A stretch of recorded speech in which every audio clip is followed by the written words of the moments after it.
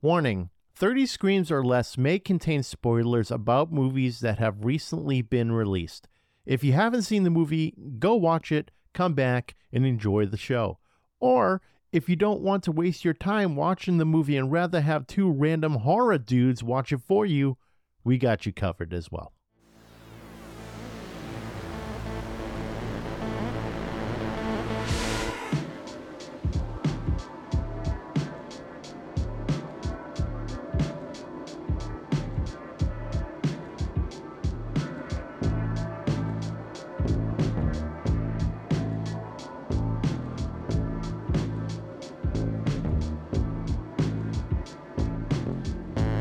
Welcome everyone to 30 Screams or Less, a horror movie podcast where we review horror movies in 30 minutes or less. Today's movie we're going to be talking about is the 1997 Funny Games, the original, the German version. It's a German version, right? Yeah, I thought so. Okay, because it was in a completely different language, and I was like, that sounds German, and you asshole, because I had to find this thing on like Canopy, which is another streaming app, and we could have watched the American version, which is a shot-by-shot remake, but yeah, we had a little miscommunication about that. Actually, no, not miscommunication. It was you not fucking reading. Yeah, nope, it was me not reading, but like, which one are we doing? You're like, we just two? Yeah, we decided to do the movie, and you said, do you want to do the remake or the 1997 one? And I said the 1997 one, and then, I don't know, a couple days later, you're like, oh, we're going to do the new one, right? I started taking notes on the new one. I'm like, no, you asshole. Scroll up. The notes apply for both. It's like I said, it's shot by shot. I could have not watched this movie and like been fine. So yeah, the movie we're reviewing is a 1997 version of Funny Games, written and directed by Michael Haneke. We'll go with Haneke. Haneke sounds good. Haneke. Okay. Starring Suzanne Lother as Anne, the mother, Ulrich Muhe. It's M-U-H-E. It's got like the two dots, like the Motley Crue over the U. So side note, did you know that Suzanne and this Ulrich guy were a real life couple when they made this movie? I did not know that. Yeah, and Ulrich is dead now. Oh, I know. Rip. Actually, two people are dead, and I'm going to mention that too. Arno Frisch as Paul, Frank Gearing as Peter, rest in peace at 38, and Stefan Klamczynski. I fucking butchered that. Like, it's Stefan. It's Stefan as Schwarzsky. Okay, this is why I wanted to do the American version. Because you couldn't pronounce the names? Okay. Just Google it.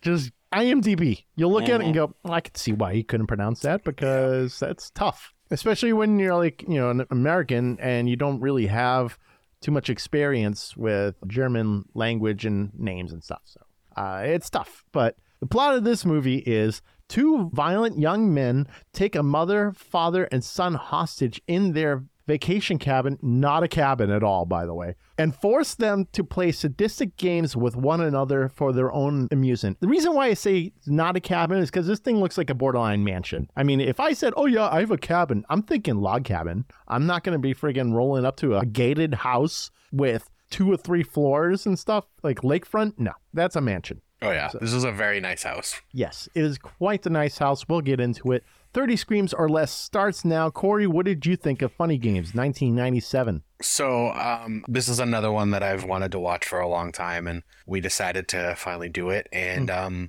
dude, this was hard to watch. Mm-hmm. I've heard it was a very brutal, like, obviously sadistic and very depraved movie, but holy shit, I wasn't ready. I wasn't ready for what I watched. Really? You weren't?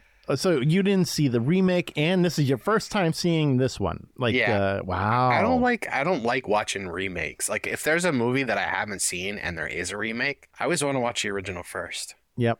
That's fair. Completely fair. I mean, that's like us watching, what's the name of that movie that What's-His-Face is probably going to be in? Oh my God. The Swedish movie. Yeah, the Swedish one where they cut the kid's tongue out with like play school scissors. Okay, it's not Play School Scissors. Speak No Evil with James McAvoy. That's it. It was Play School Scissors. They were fucking construction paper scissors. They look dull as shit. So, yeah, James McAvoy. That's right. Was James McAvoy in the remake of this? No, he was not. So that'd be the equivalent of us seeing Speak No Evil, the American version, instead of the original version first.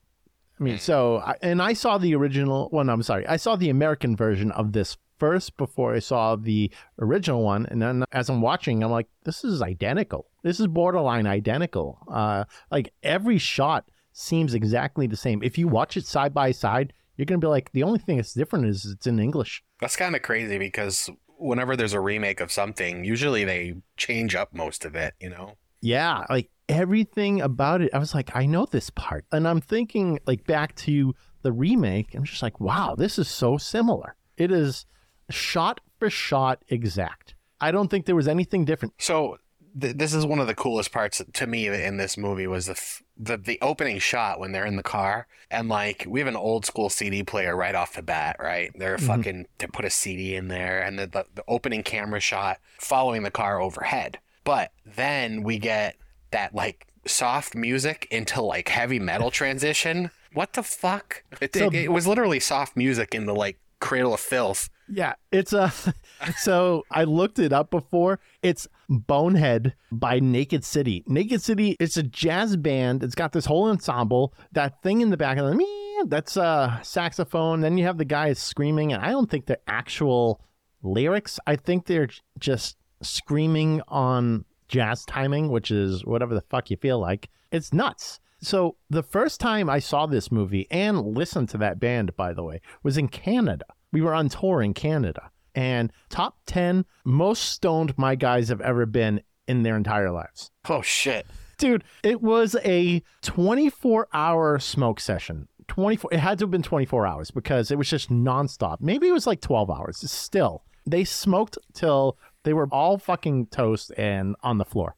Was this before or after you had to ditch all the remaining drugs on the side of the road? It was after. Before we had to ditch the drugs because we were going over the Canadian border, and like we didn't want to bring a pound of weed with us. That wasn't going to fly. We dropped the weed off right at the hospital where I had conjunctivitis. They left like a pound of weed there in a bowl for whoever decides to like stumble upon it. And then when we went to the Canadian border, we played some shows. And then this guy's like, I'll set you guys up for the night. And we're like, okay. So we're talking bowls, bongs, joints, knives, the fucking lung thing where you just tie like a bread bag around a half-cut Pepsi bottle, like all these things. And these guys were like, no more. No, we can't. And we watched Funny Games while this was happening. And then we ordered some weird pizza that was like stuffed pizza.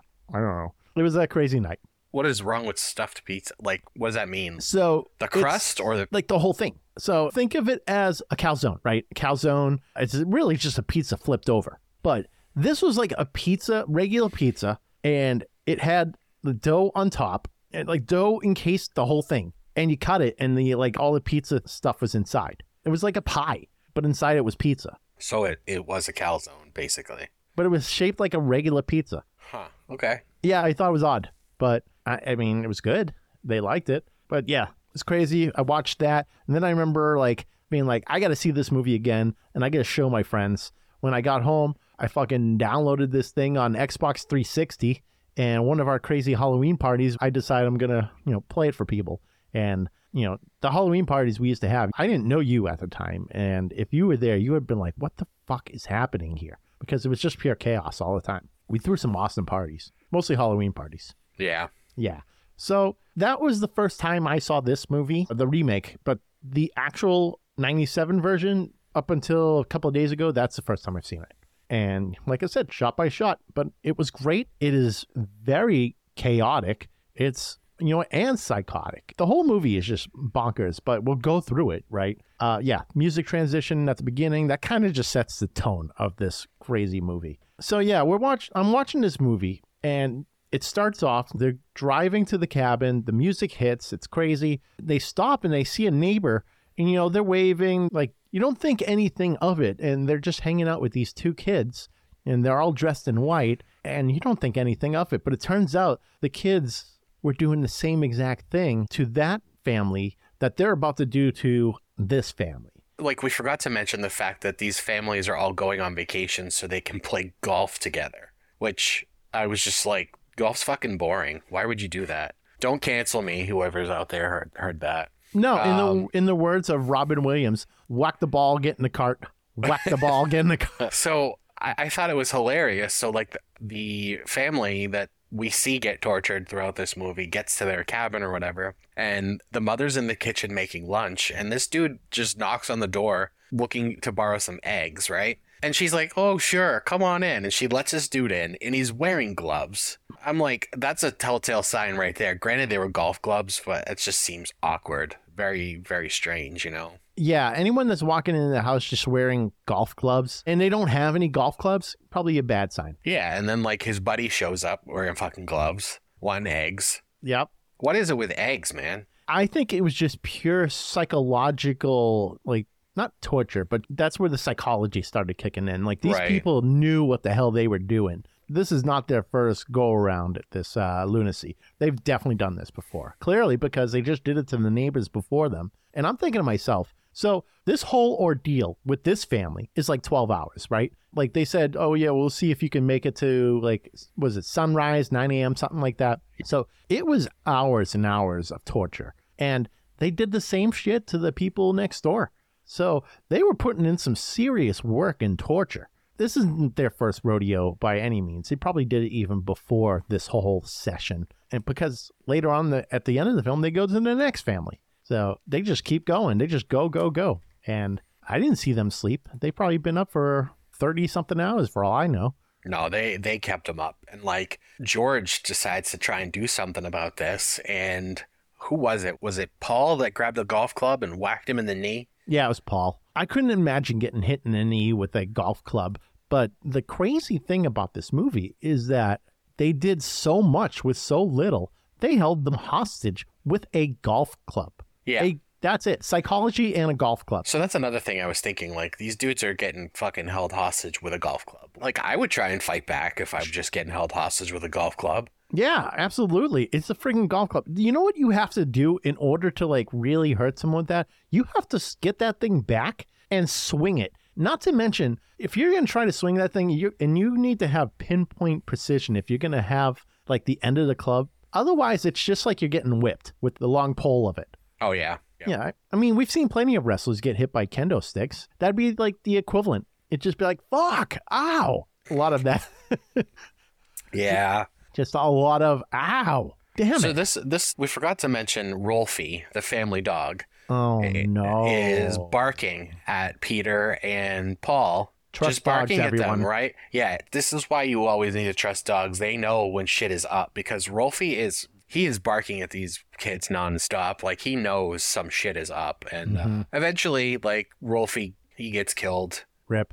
And then Anna finds the body, and then she finally discovers that these kids are fucked up. She doesn't really realize it until probably that point, right? Right. So one of them that was like actually continuously asking for eggs, you know, he got the eggs, dropped them, got the eggs again, dropped them because of the dog. And then his friend came in and was like, oh, yeah, those are some great clubs you have there. Can I try it? He went outside and he tested it without a golf ball and clearly hit the dog because you can hear the in the background, the dog making the standards, the yelps, the standard sounds you hear in movies of a dog getting attacked. And it's like, oh, no. Oh, no. Yeah. It was rough. So, like, yeah, and like right after this happens, they play Kitten in a Bag. Kitten in a Bag. That scene is crazy because that's pure psychological terror right there. Like, they put the kid's head inside a pillowcase and just held it tight, and it's pulled against his face. It's just pulled tightly against his face. And the idea was so he wouldn't see his mother stripped naked. And so they were forcing the mom to strip naked.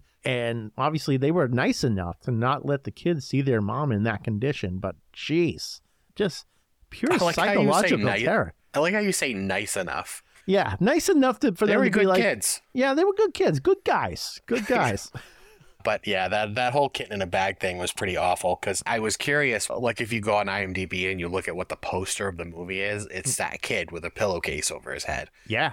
When I saw that, I'm like, oh God, like I wonder what, this is obviously part of the movie. I wonder where we're going to see this. Yeah. And then I saw it and I was like, oh shit. Is a pretty wild scene. Honestly, the whole thing is wild. That scene, very uncomfortable. You know what I'm wondering too is like they must be pounding water to be crying that much through a movie. Think of how dehydrated you're going to have to be after a while, unless they're spritzing them with some sort of like water sprayer, right? Just like, okay, we need to make sure you look sweaty and crying and gross. And go. Scene. But yeah, just looked like she was constantly crying. You know, they had her stripped naked. You didn't see it, but it alluded to it, obviously, because it was just like a collarbone up deal. But you can tell she was taking off all her clothes. Yeah. She did later. Yeah, well, no, not really. I don't think she was being held up, though. Yeah, she got down to, like, she changed clothes because I think she got blood on the clothes she was wearing. It was, yeah, I think she got some blood on the clothes, but it was a very weird scene because the husband's like,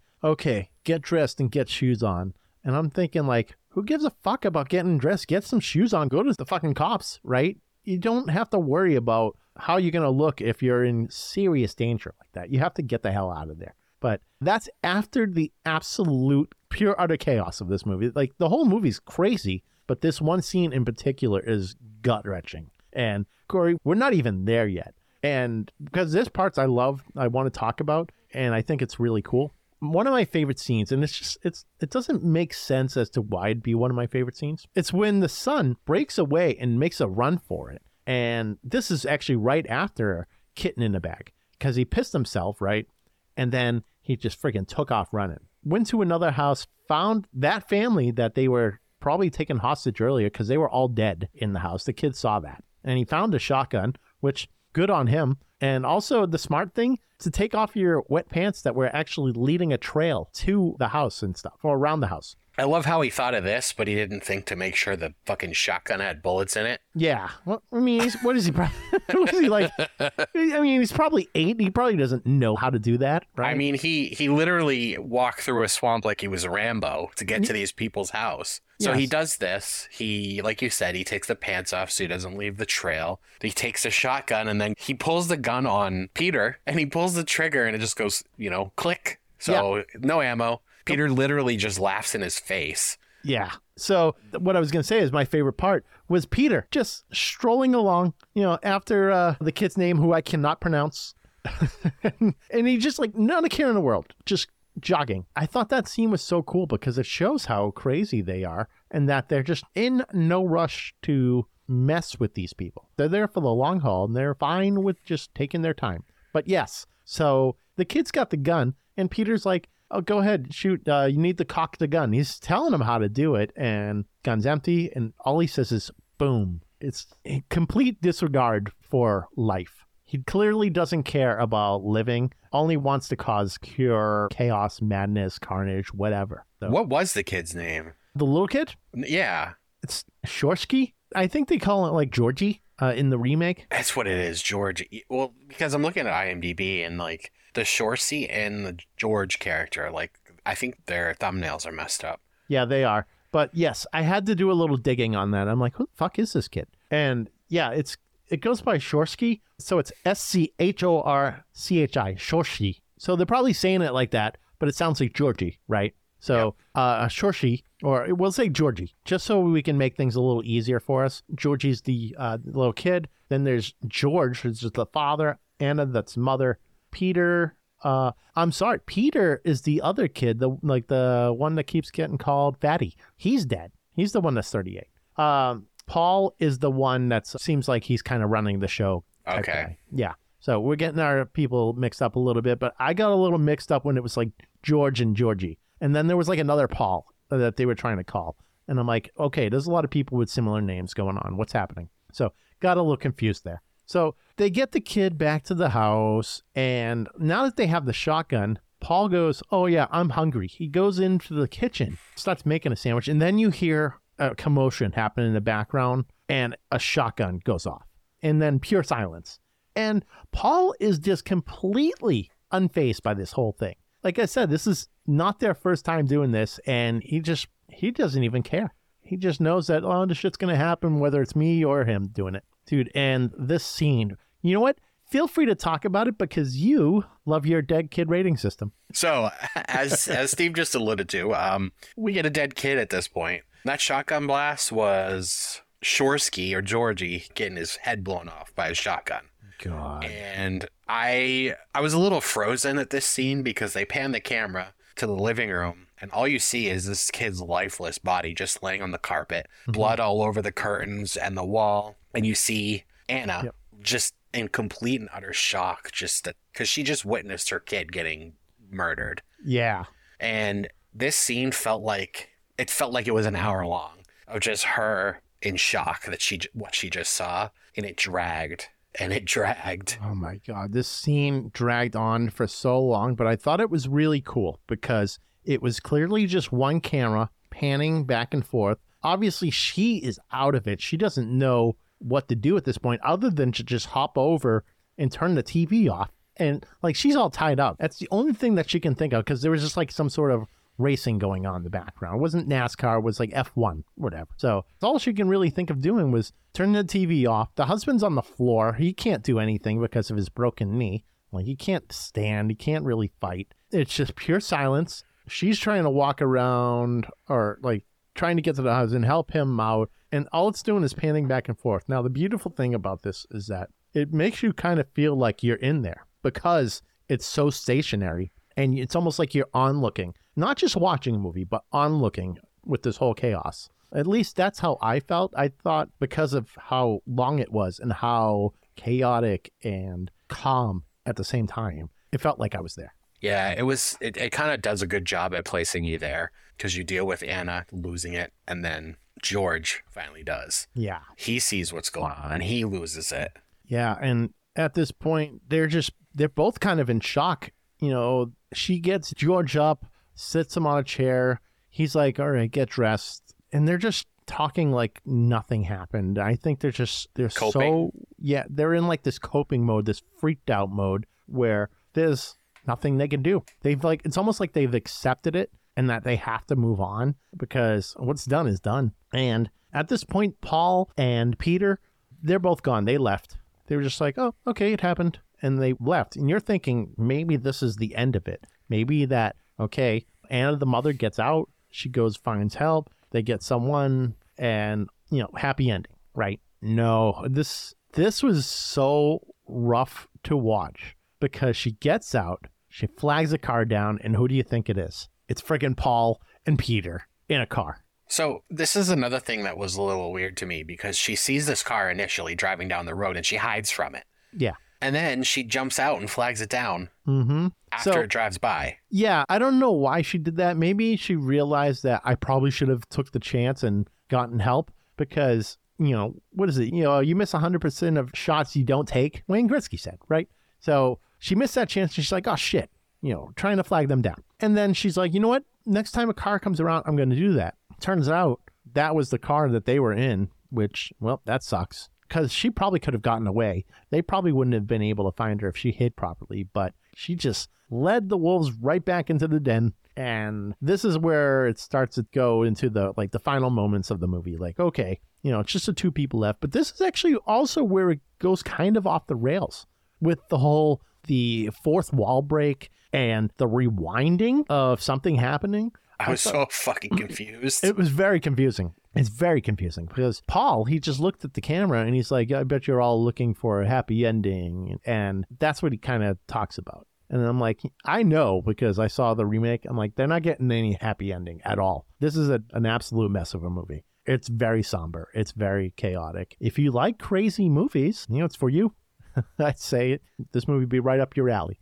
So he does the whole fourth wall break. And then Peter gets shot by Anna with the shotgun. Like, she's able to grab it. She shoots him. He goes flying against the wall, blood everywhere. And Paul, he freaks out and he just goes and grabs the remote control because that's the only thing that he could think of at the time is to grab a remote control and rewind the scene. And they get back to before he got shot. It was very weird. Like, those are the two weird parts of this movie where it's like, oh, okay, that's a little curveball. Yeah, and there was no explanation either. No explanation whatsoever. I think that at that point, they were just like, this movie is so bonkers that we can literally do whatever we want at this point, and people are just going to, suffer through it. Now, did they do that rewinding part in the remake? Yes, they did. No explanation there either? Nope, no explanation. Like I said, shot for shot. It's just in English and different actors. Like, the remake has Naomi Watts, Tim Roth, Michael Pitt as Paul, and he is awesome as Paul. Honestly, I think he makes a better Paul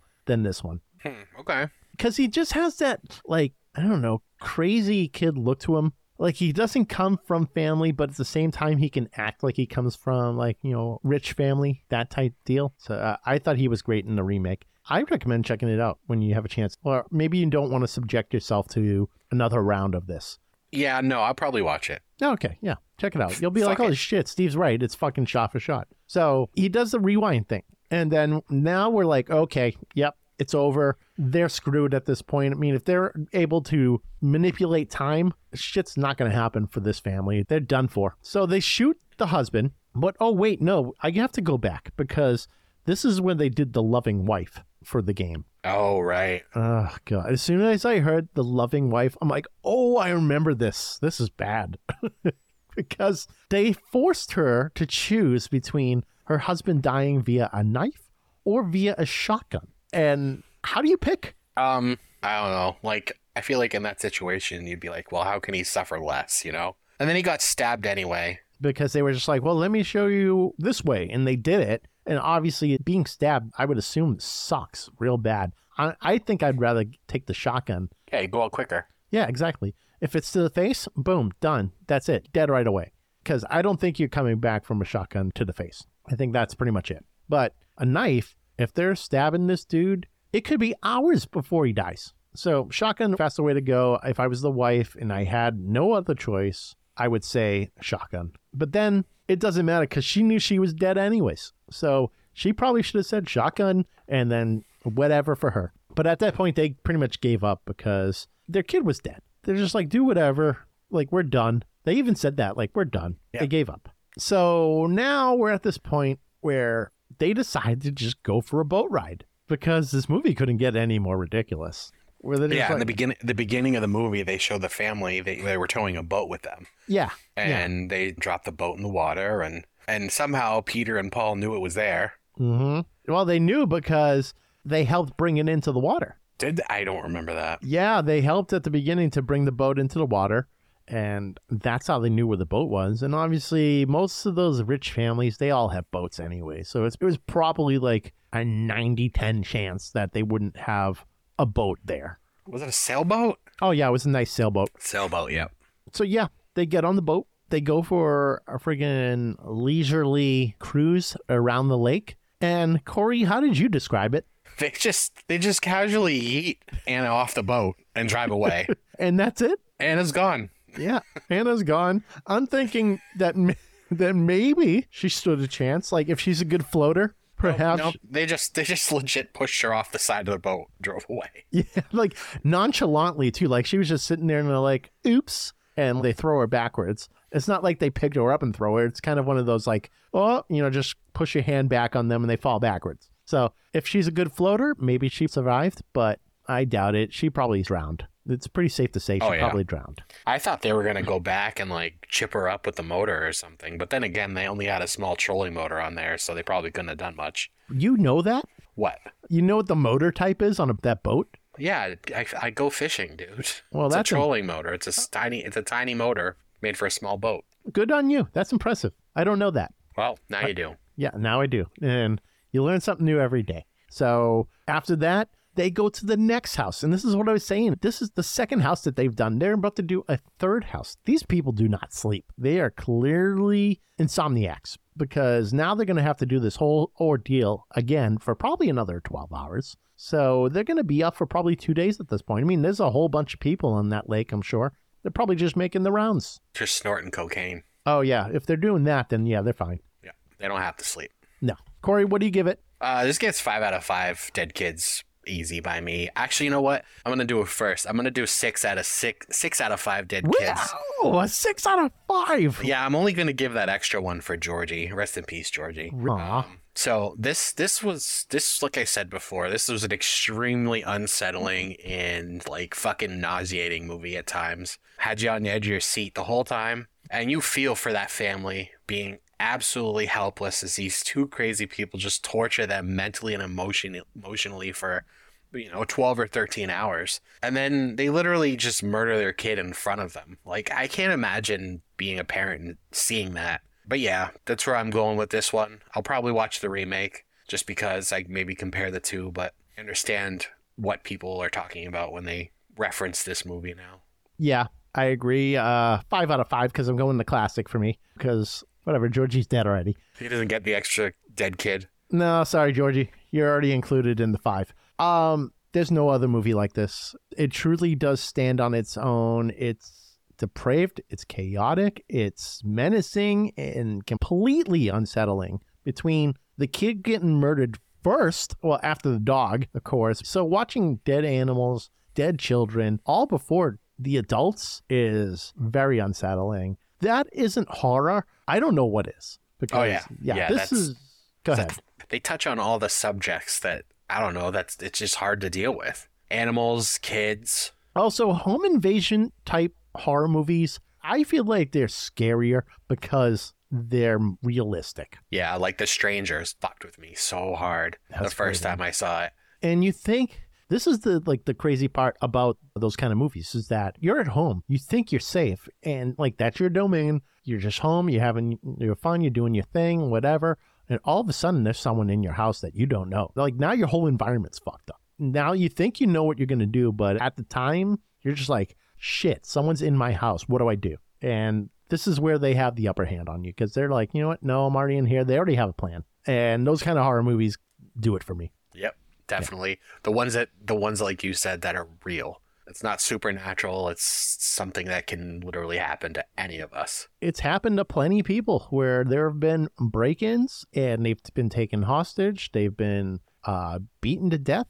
All this stuff. It's absolutely happened. Absolutely. So 5 out of 5 for me. This thing's great. Do you give the remake the same? Do you think? It's like shot for shot like you said, but do you give it the same rating? I would. Okay. Yeah, because shot for shot, same dialogue, same everything. And the scene with the still shot scene after the chaos, same thing. If you watch it side by side, you'd be like, how are they pulling this off so effortlessly? Okay. It's great. They're both great. So check them both out. But with that said, everyone be sure to like, follow, and subscribe on Facebook, X, Instagram, TikTok, Threads, and YouTube. Leave us a 5-star review on all podcast platforms so we can get some more exposure. And of course, tell your friends. We actually just saw some reviews recently, which that made us a little happy too. So if you rate us a 5, it makes us happy. So definitely do that. We're also a part of the Shining Wizards Network. Be sure to visit shiningwizardsnetwork.com. They're an awesome podcast network ranging from shows that have to do with heavy metal and wrestling and horror, all sorts of good stuff. So definitely check out all the shows on their network. Visit 30screamsorless.com for all previous episodes and transcripts to go with those episodes. And if there's anything you want us to review, send an email to 30screamsorless@gmail.com. Let us know what you want us to review, and we may review it on an upcoming episode. Also, please buy our merch. I just threw up something so ridiculous on the store that if someone buys it, Corey apparently will eat his hat. Oh, damn it. Now you put that out into the universe. So now is one of those few times where I hope no one listens to this. It's literally a jacket with just a 30 Screams or Less logo. Yes, embroidered. It's denim. It's a denim jacket. It is perfect for like just getting patches all over it. It's a battle jacket. Oh no. Now someone's gonna do it just to I can see it now. Oh, we'll post a photo of you like with a mug of beans, right? And then your hat on a plate with a fork and knife. I'll do that. I won't eat it, though. Okay, so there's the content. Let's make it happen, everyone. All right, everyone. I'm Steve. I'm Corey. And thanks for listening to 30 Screams or Less. And don't forget to drink your beans.